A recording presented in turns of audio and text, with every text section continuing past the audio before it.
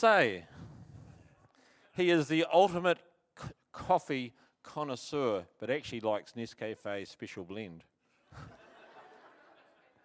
Others say that he can walk 10 kilometres in an hour. We just know him as Pastor Paul Edlin.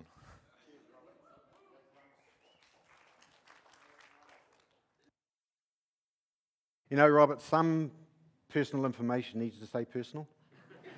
Like the coffee thing, but it's true, you know, Special Blend, that thing. My kids give me a hard time. They say, Dad, you really are a dinosaur. That's okay. That's okay. If you've got your Bibles, please turn with me to Luke chapter 19. And as Robert said, we are doing a series on gifts and talents. It's a 5-part series. This is part 4. And if you haven't heard the other 3, if you go onto YouTube and type in a St. Albans Baptist Church, Christchurch, because there's one in the UK too apparently, you'll be able to watch the other 3, and they were terrific messages, all 3 of them. So I really encourage you to kind of just tap into that if you haven't already. And you know, when you're preaching, this is a preacher's lot. When you're preaching and you're asking God for insight and for revelation, hopefully, you're asking God to give you like it's like mining. You're looking for gold nuggets. You're looking for diamonds, and it's just the responsibility of preaching. And you pray a lot. If you're not praying a lot, then perhaps you shouldn't be preaching. But it's really important that you do. And so this was no different for me. And by the way, it's good to be back home. It's really good to be back from overseas with the preaching team. And there's some of you are wondering what happened over there. Well, on Sunday, the 2nd of April, I think it is, Steve Hills, wherever Steve here is up there. He took the team overseas for the missions trip. Steve and myself and the team are going to run the whole service, and we will give you all the information that you probably want to hear today, but won't hear. So that'll happen on the 2nd. We're getting prepared for that now.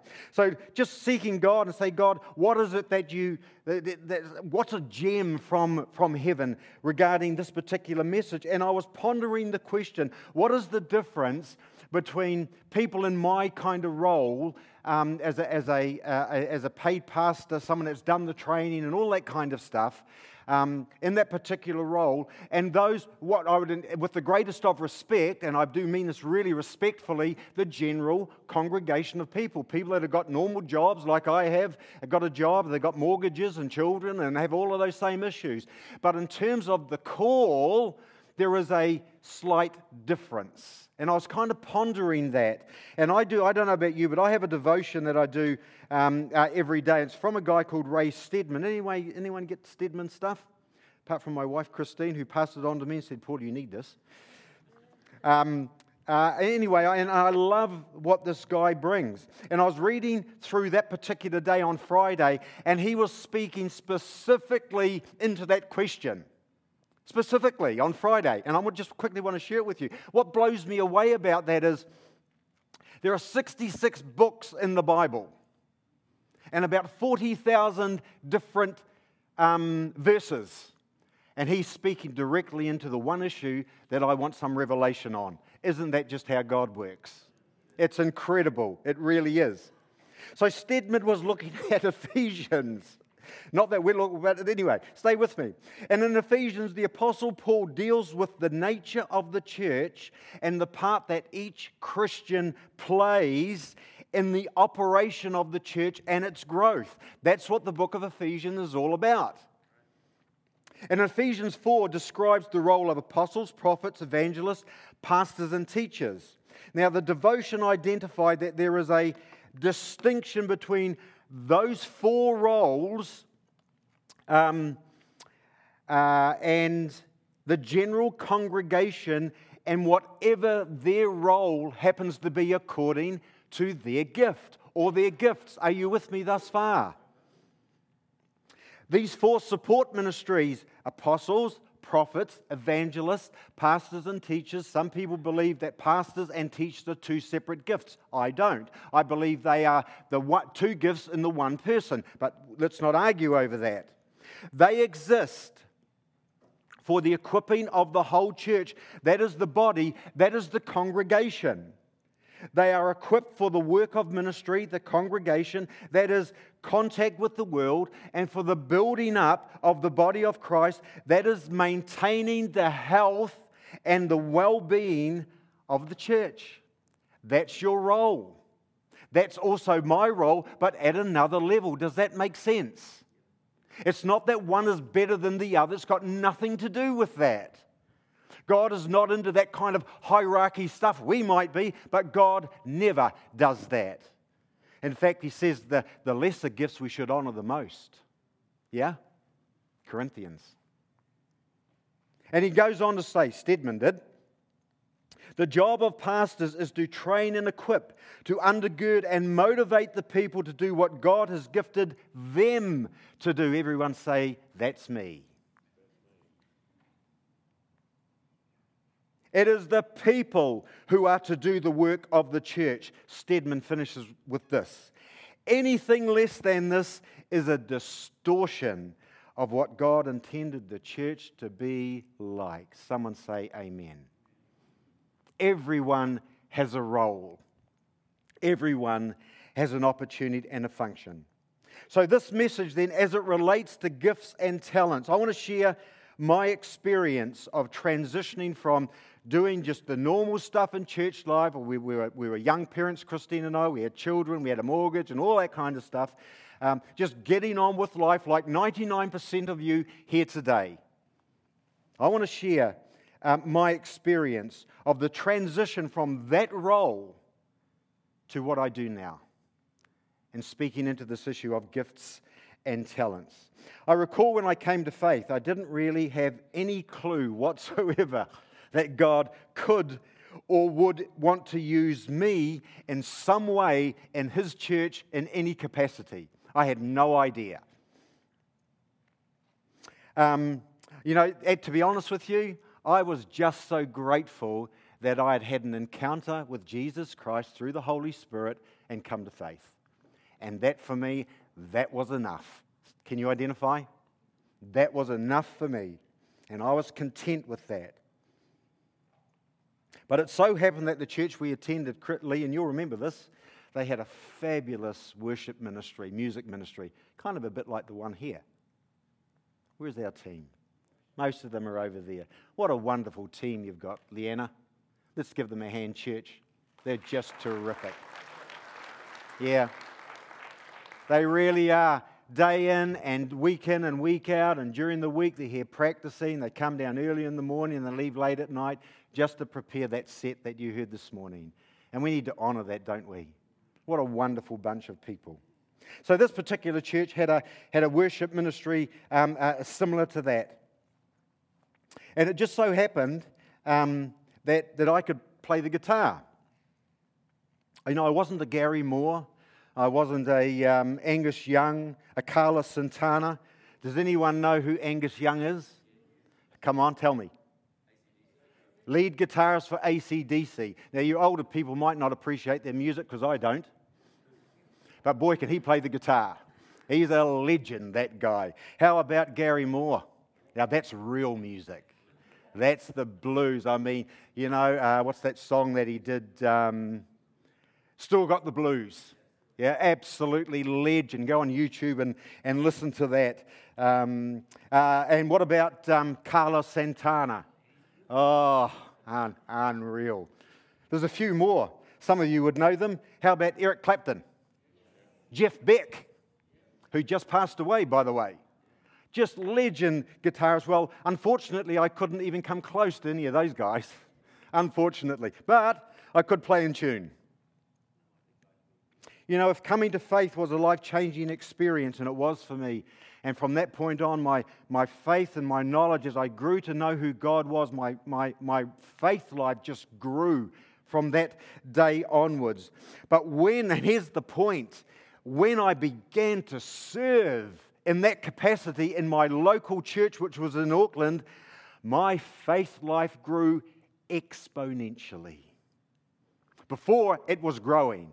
But when I served, when I said, here I am, kind of use me, Lord, it just took a whole new level, and it ramped up, and it was just awesome. It really was. And amazingly, as a result of that, sometime after joining the worship team, I was asked, can you believe it, to worship lead. I'd never ever considered that God would use me to do something like that. Hello, some people out there. But He did. I worship led for many years, but here's the real point. That grew out of first making myself available to play the guitar.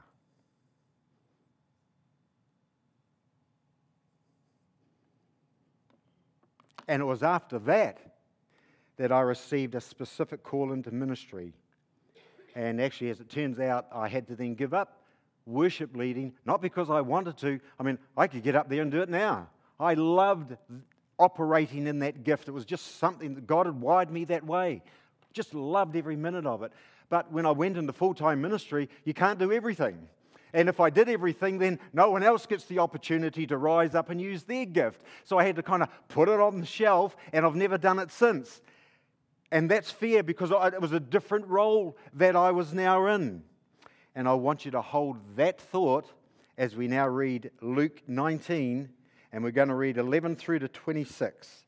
So stay with me on this, church. So turn to Luke 19, 11 to 26.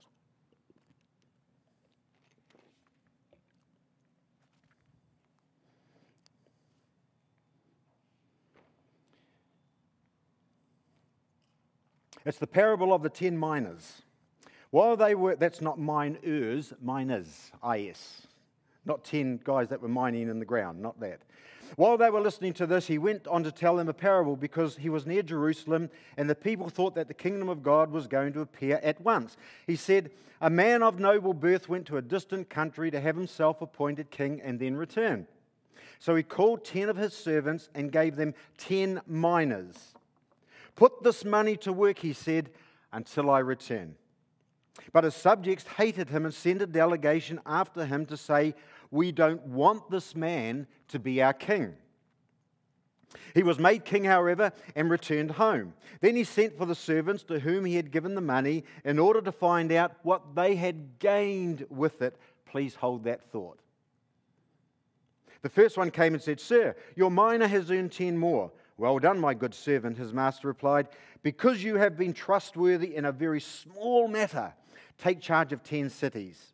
The second came and said, Sir, your miner has earned 5 more. The master answered, take charge of 5 cities. Then the other servant came and said, Sir, here is your miner.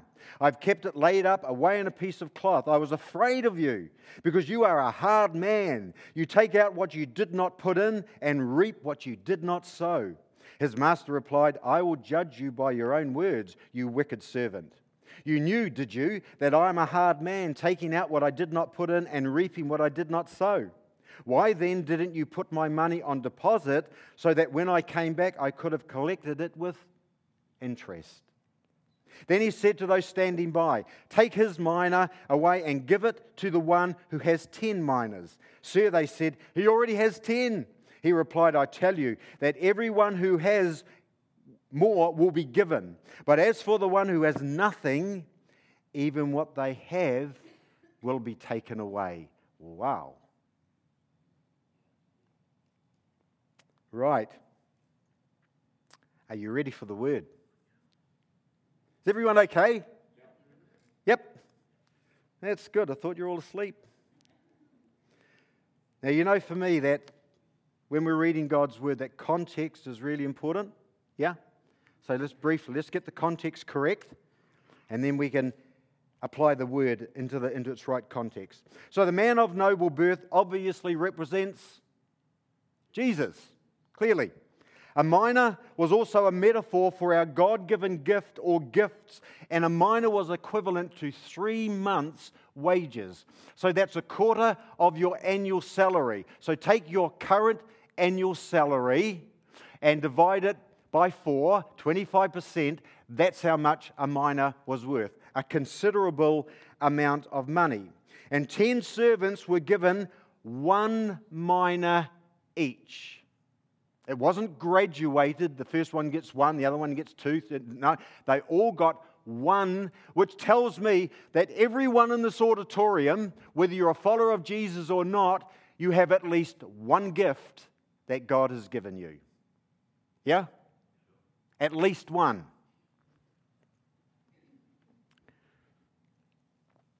The 10 servants were given 1 mina each, and it's clear that Jesus sought some profit from his servants.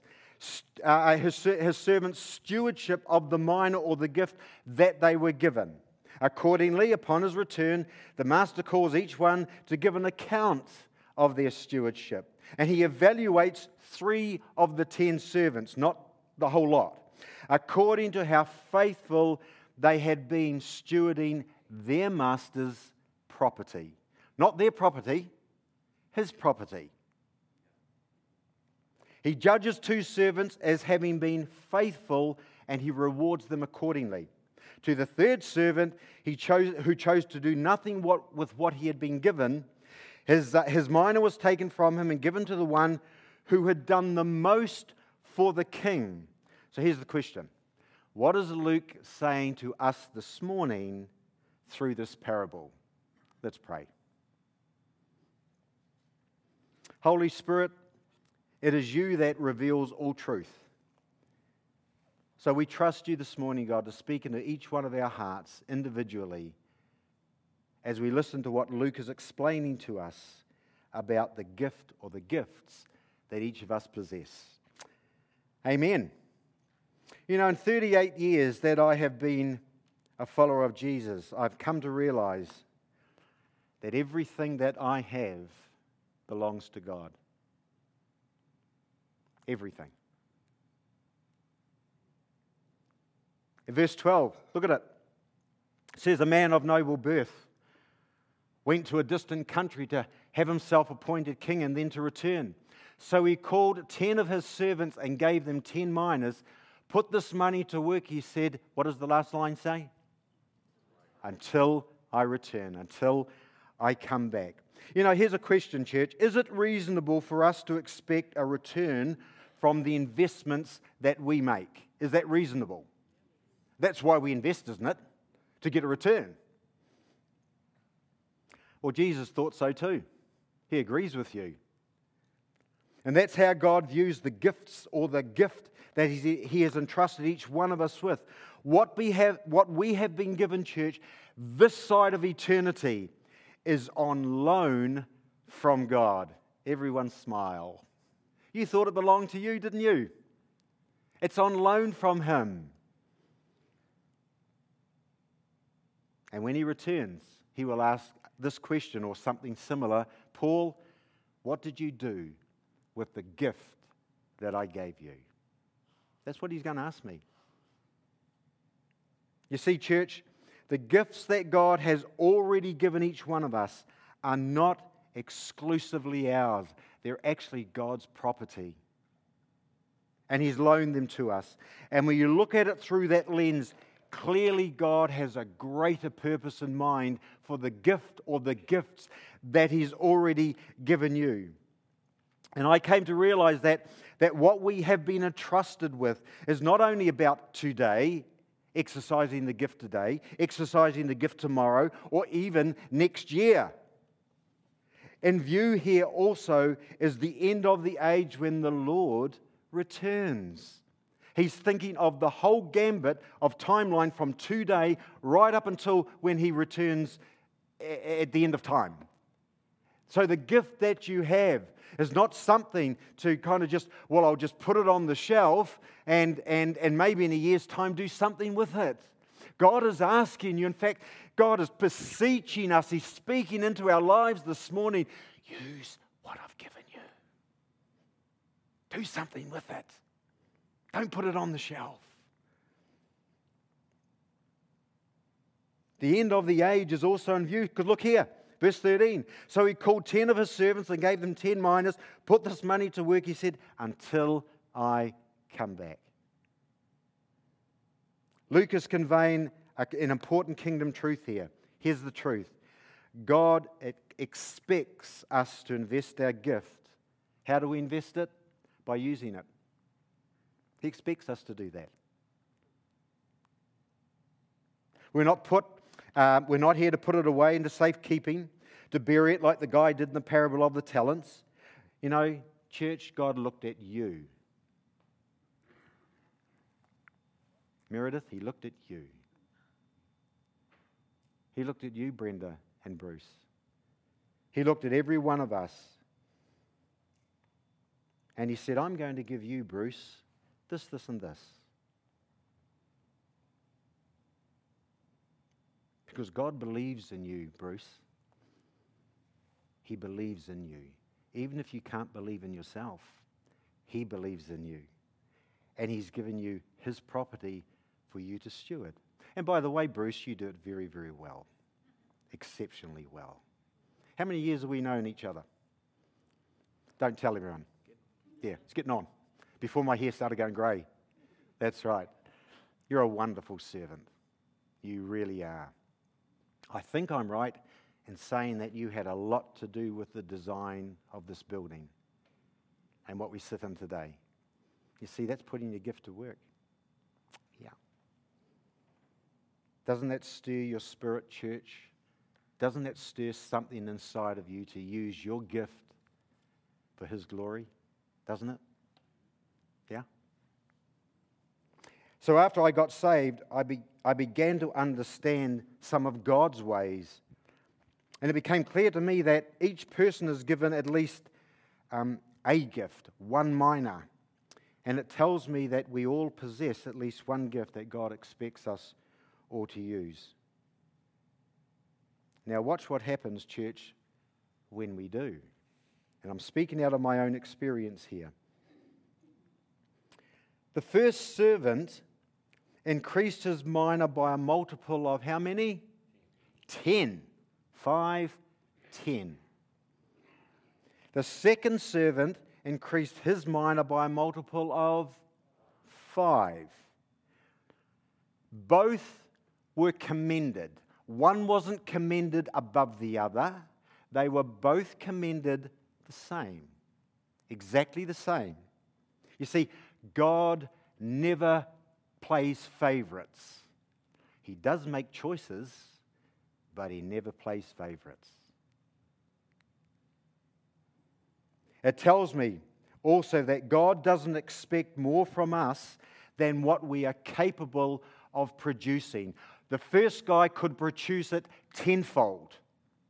The second guy could but he could produce it up to fivefold. God is never going to give you something that you are not capable of multiplying according to the gift that you have. God simply wants us to do something with what we've been given. Just do something. In this instance, the servants could give the money to investors to earn interest if they wanted to, or purchase goods and sell them for a profit. They could do what they want with it. How they invested the minor was entirely up to them, so long as it was legal and so long as it was profitable. The important thing was in this parable that they gave back to their master. Please hear this. They gave back to their master more than what they'd been given.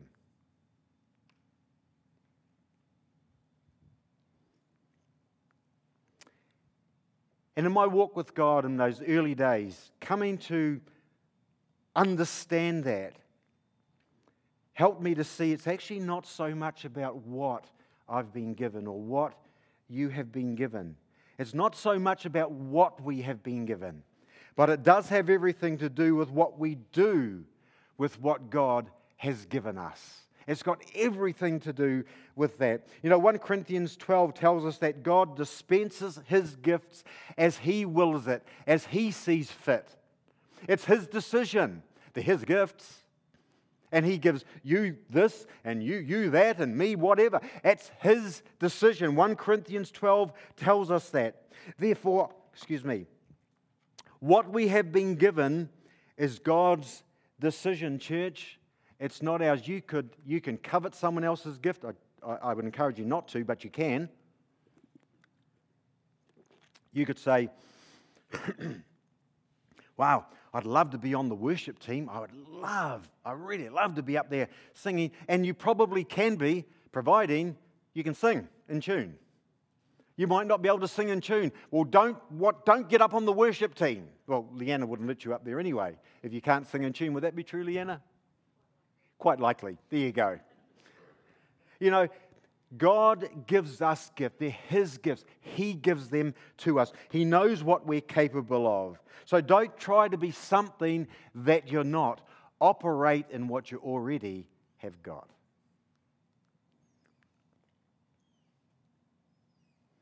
I shared before that I was given the privilege of playing the guitar in the worship band, and I loved it. You know what, church? I was happy to do that for the rest of my days. Just loved doing it. Remember Rose, the worship leader up there? Oh, my Lord. Just this woman could... It was like, I'm sure, it was like the angels had gathered around when she was worship leader. It was just, that's just the way it was.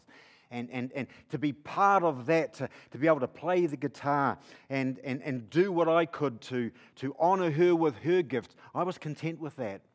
Loved doing it. Would have been happy to do that for the rest of my days in church life.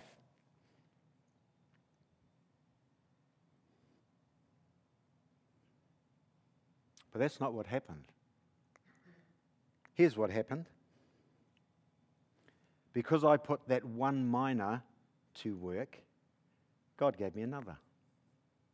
Hello, some people out there. Because I put that one minor to work, God gave me another. The worship leading deal. And then after that, at some point, I got a call into ministry, which I told Christine about, and she says, don't include me in that. And I said, that's fine. 3 years later, she'd had a complete transformation of heart and mind and thinking, and when we went into ministry. So God gave me another minor. But all of that, and this is the point, church, all of that came out of putting to work the one that He had already given me. Isn't that cool? It's what God does.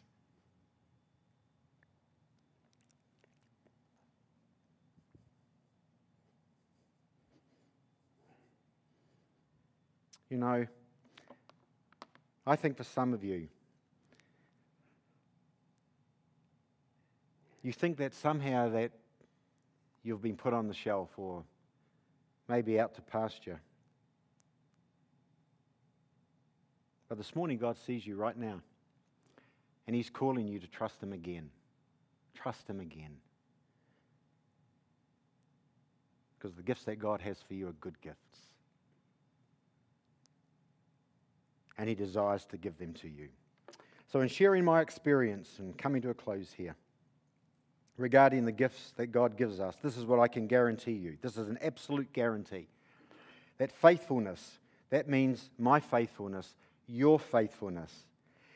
Faithfulness in using the gifts that God gives always reaps a good return. Always.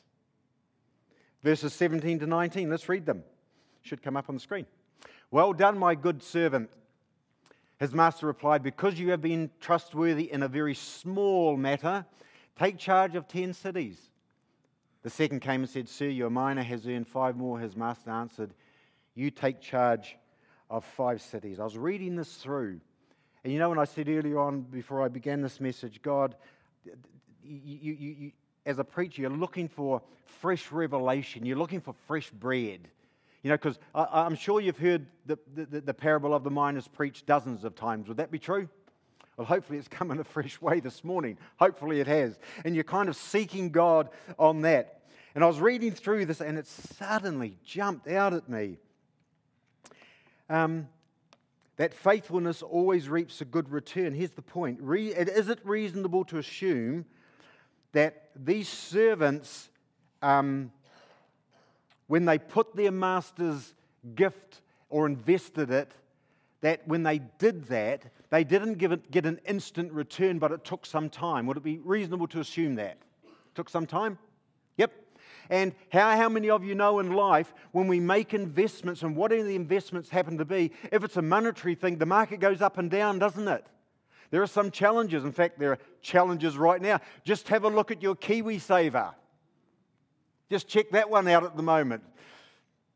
Well, let's not talk about that too much. You know what I'm talking about. It's reasonable to assume that when we invest in whatever, and that's true with relationships, that's true in your work, that's true at every level of life when we are investing, things change. And there are challenges, there are tough times, aren't there? And there are times when it goes swimmingly well. You know, before COVID, our KiwiSaver was looking really good. And there's a hole in the bottom of it now.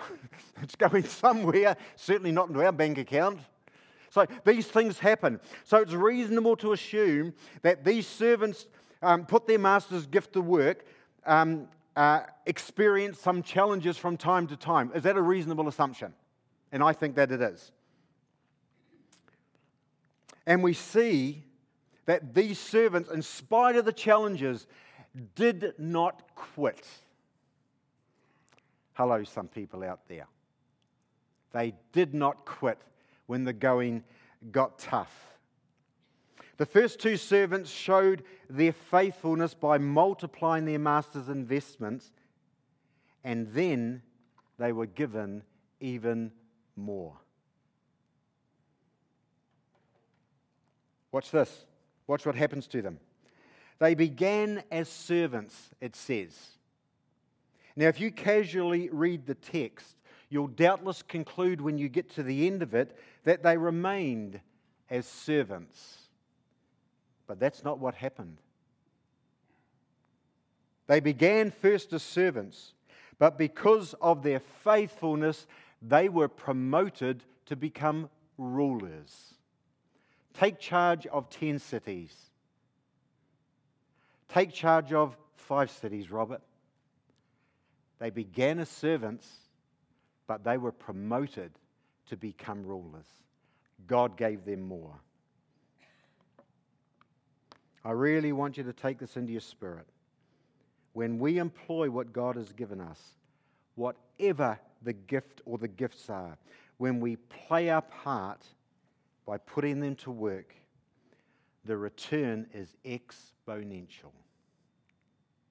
That's what he's saying. Because faithfulness always reaps a good return. Brenda, you're a faithful girl, aren't you? You're such a faithful lady. I admire you enormously, Brenda. I just watch you week in and week out. Tuesdays when we have our prayer meeting for the team, we come together. Is the church paying you $100,000 a year? Well, they probably should be. You know what I'm saying? But you do it faithfully, day in and day out. And many of you do in the life of this church. I think you're an extraordinary bunch of people. I really do. So I want to conclude by addressing what is probably now the elephant in the room.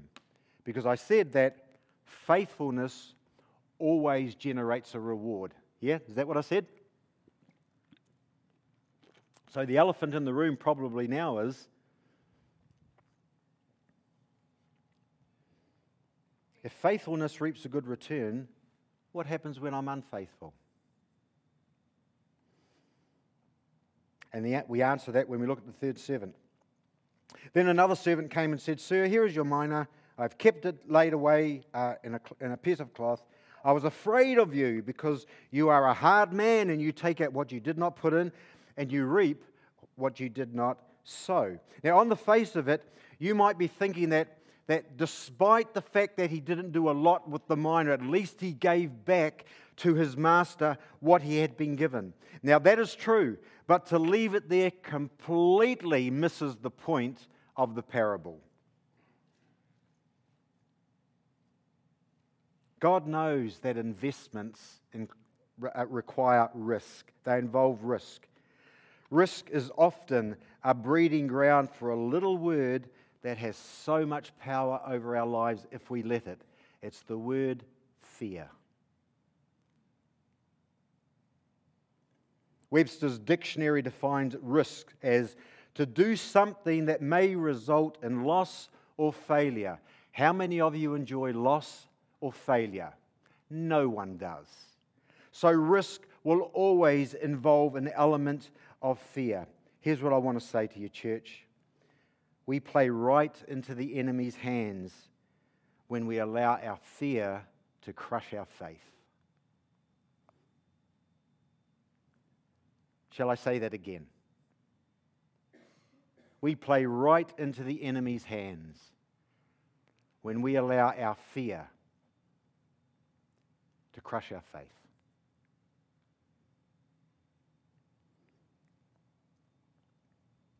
In fact, my experience to date is simply this, that fear is the enemy of faith. Fear will keep your world small. It'll keep it limited and make sure that you are absolutely ineffective. If that's you this morning, God has provided a solution for you today to deal with your fear. We'll come to that in a few seconds. Can I have the music team up, please?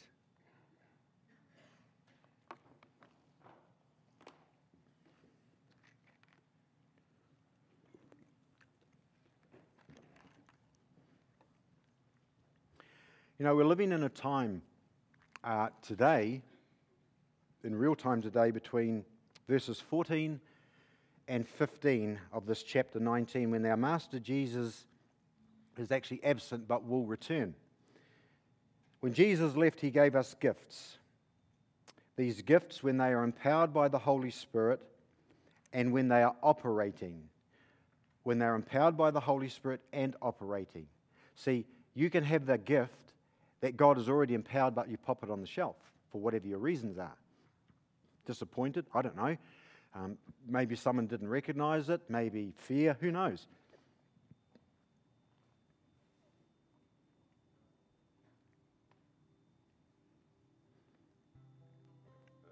Here's my take on it, church. I absolutely believe this emphatically. When the whole church, that is the entire church, congregation, when everybody is operating in their gifts under the power of God, anointed by the Holy Spirit, when everyone is doing whatever it is God has gifted you to do. It could be on the door, as Robert was sharing this morning. It could be all the things that Murdo was talking about, the areas of responsibility, that there are some gaps there that he'd love some people to kind of fill those gaps. It could be simply prayer. You might be somebody in the life of our church who can't often come to a service or probably can't come, but you see it online. Please pray. Please pray for us. That's a gift. Prayer is a gift. Whatever it happens to be. When the whole church is functioning in that way, it gets people's attention and it absolutely influences society. It truly does. I believe that the power of the church lies in all Christians discovering intelligently, exercising the gifts, spiritual or otherwise, that they possess. I believe the power of the church lies in that dynamic. When everyone is operating in their spiritual gifts and their practical gifts, whatever they happen to be, when everyone is doing that, not just a handful, but everybody together. It's the thing called synergy. You've heard me say this before, I think. Synergy is when it's a dynamic that occurs when it's not 1 + 1 = 2. Synergy doesn't operate like it's 1 + 1, and the second one is the Holy Spirit. So 1 + 1 = 3 or 4 or 5. Because the Spirit of God is in this thing. He gives us what we need. He takes it to a whole new level. We have the gift, and He puts it into your hands and into my hands to steward it. But I don't own it. It's His baby. And He wants me to do something with it. And when I get to that point, the Holy Spirit comes in and empowers. And boy, takes it to a whole new level. Could you imagine? Everyone in the life of our church here, without exception, from the youngest to the oldest, everybody operating in their specific gift or giftings, plural. Could you imagine that? There would be a new level of momentum that would be generated in this church literally overnight. And again, I just want to shout out to all the people in the life of this congregation, of which there are many, many, many of you who are already doing that. Thank you for what you do. Your rewards are in heaven, by the way, apparently. And I'm sure that many of you have got rewards beyond rewards up there. I'm talking to and encouraging, I hope, from God's Word, those of you that are kind of, God, what should I be involved in? I'm speaking into your spirit. Take it beyond, God, what should I do? Find out and then operate in it. Add it to the melting pot of what everyone else is doing. Because when you don't, we, the church, are the poorer for it. So I think there are folk here who have served in the past, but perhaps you felt that your service was unappreciated. Maybe that's you. And it's caused you to withdraw, caused you to kind of hold back. I think there are those here that because of fear have kind of put their gift on the shelf, so to speak. Just because of fear. Remember, church, fear is the enemy of faith. Still others who believe that the enemy's lie that, this is a classic one of Satan's. God will never use me. I've done this and I've done that, and man, if you really knew what I was like, God would never use me. Such a lie of the enemy. It is simply not true. He wants our availability. God takes our brokenness and He begins to heal and restore it and set us up for success, not failure. Hey, Charlotte. Yeah. And then there are still others here who are asking God, what area of service should I get involved in? Well, the Holy Spirit is here, ready and willing to respond to your situation. So I encourage you, church, don't leave here this morning without an opportunity for someone to pray into that situation with you and for you.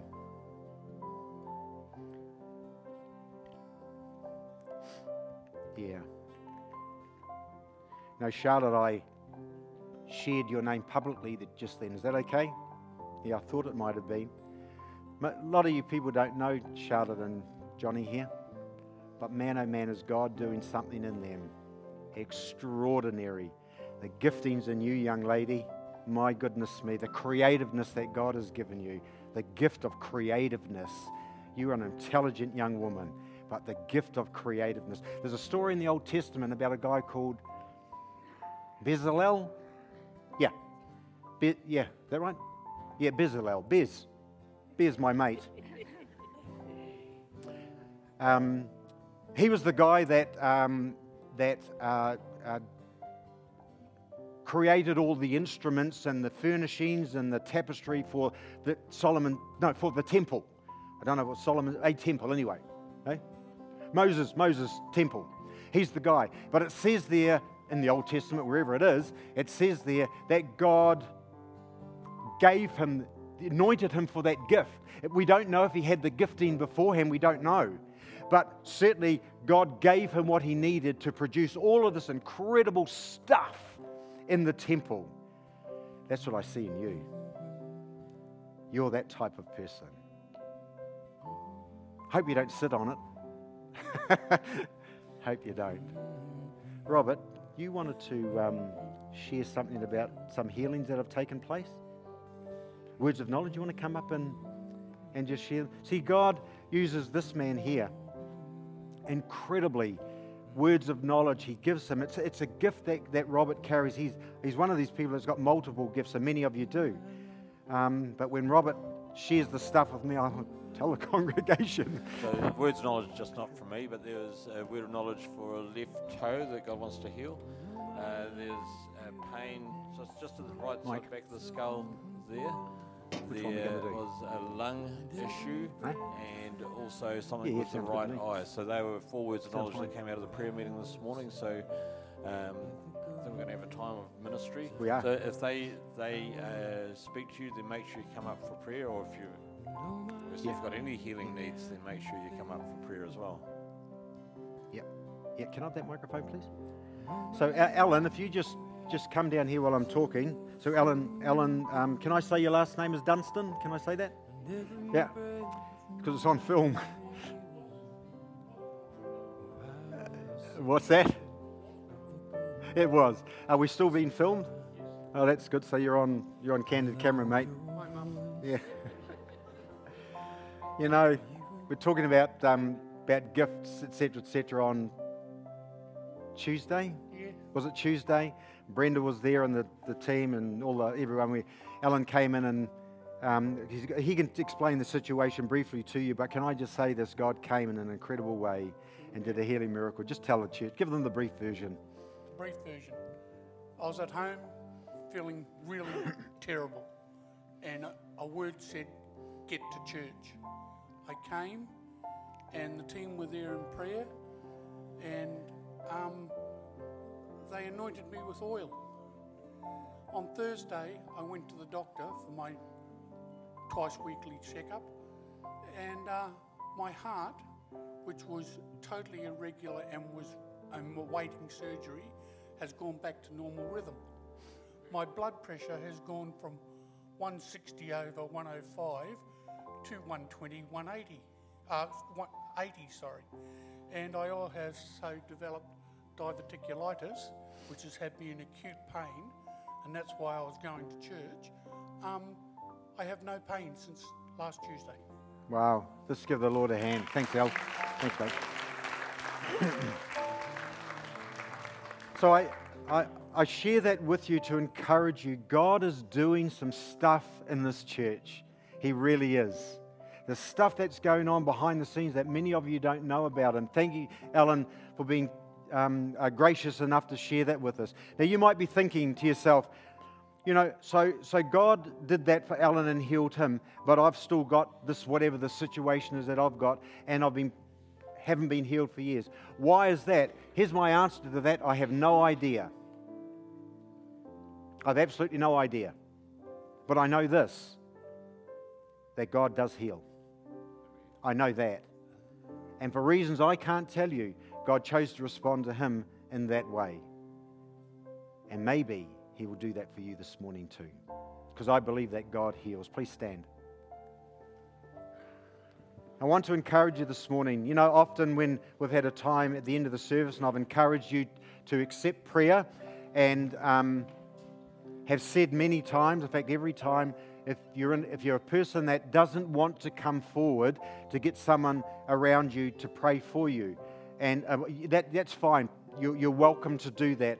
But this morning I'm actually asking you to take a step of faith.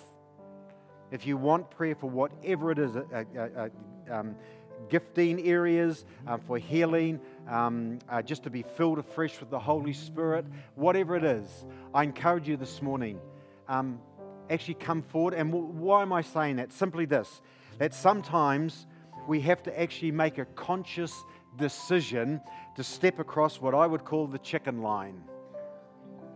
Sometimes, and God it just seems to change the dynamic, and I think this morning is one of those mornings. Just come down here. We've got a whole prayer team. Miriam, you've got the team set to go. You won't be here on your own. You won't be isolated. Spotlight won't be on you. We're going to sing the song, The Goodness of God. And as that's happening, if you want prayer, please come down. And as things quieten down, we will pray for you in your situation. Thank you, Mike.